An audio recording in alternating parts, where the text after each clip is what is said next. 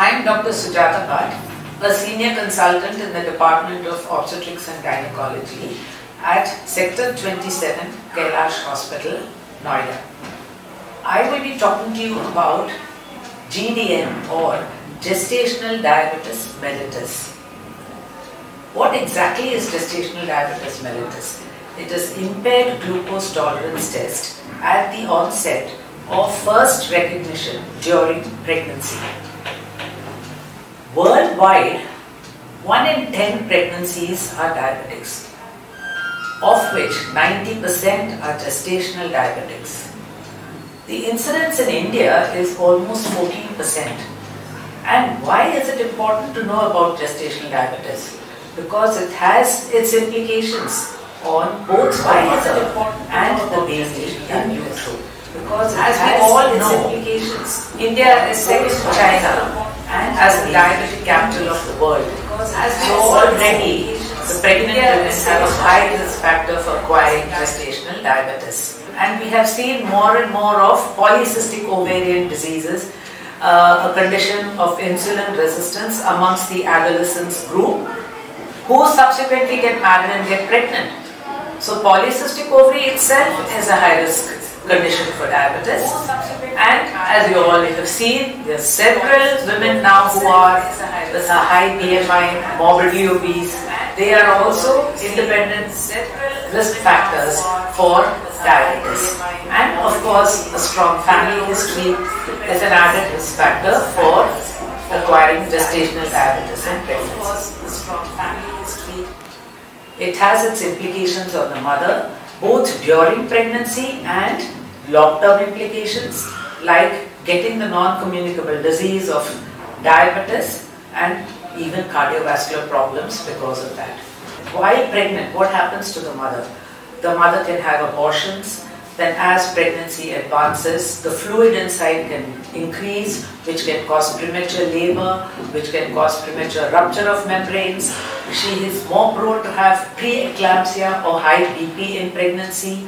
And when she gets into labor, she is likely to have a prolonged labor or an obstructed labor because of a very large-sized baby. And invariably, they end up in cesarean sections for delivery. And if at all they have a normal delivery, there may be difficulty in delivery of the shoulders of the baby. She may have perineal tears because instrumental delivery may have to take place. And subsequently, she may have severe bleeding post-delivery and infection. What about the implications on the baby? In utero, the baby can have congenital malformations. Diabetes can affect every system of the baby, the neurological system, the cardiovascular system, and even the musculoskeletal system. So the first 3 months are very crucial to make sure that the sugars are under control, because that is the crucial phase during the developmental stage.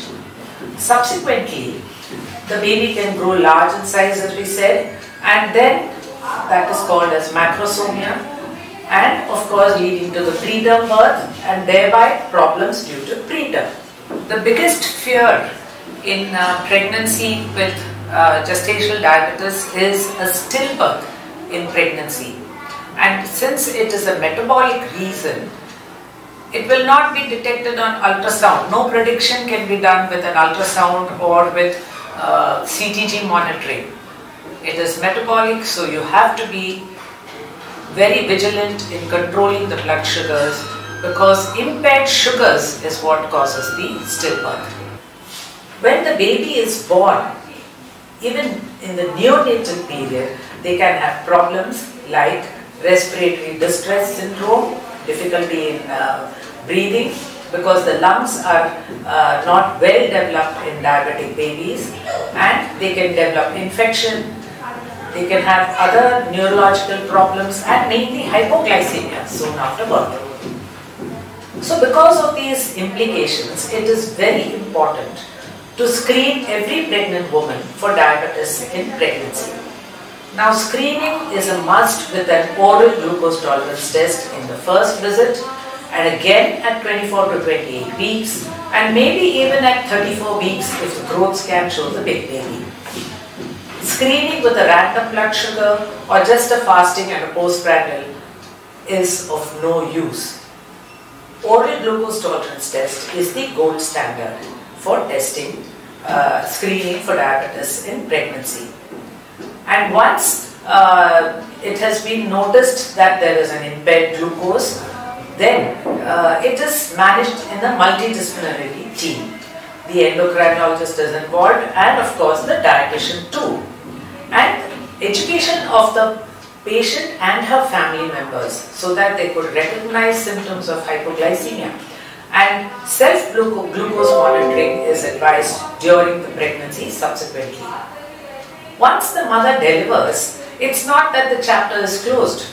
Postnatal follow-up is very important, at least for a year, to make sure she has not gone into frank type 2 diabetes. Contraception is also advised and spacing is advised, and most important of all, pre-pregnancy counseling so that we are aware that sugars are normal before she plans to conceive again.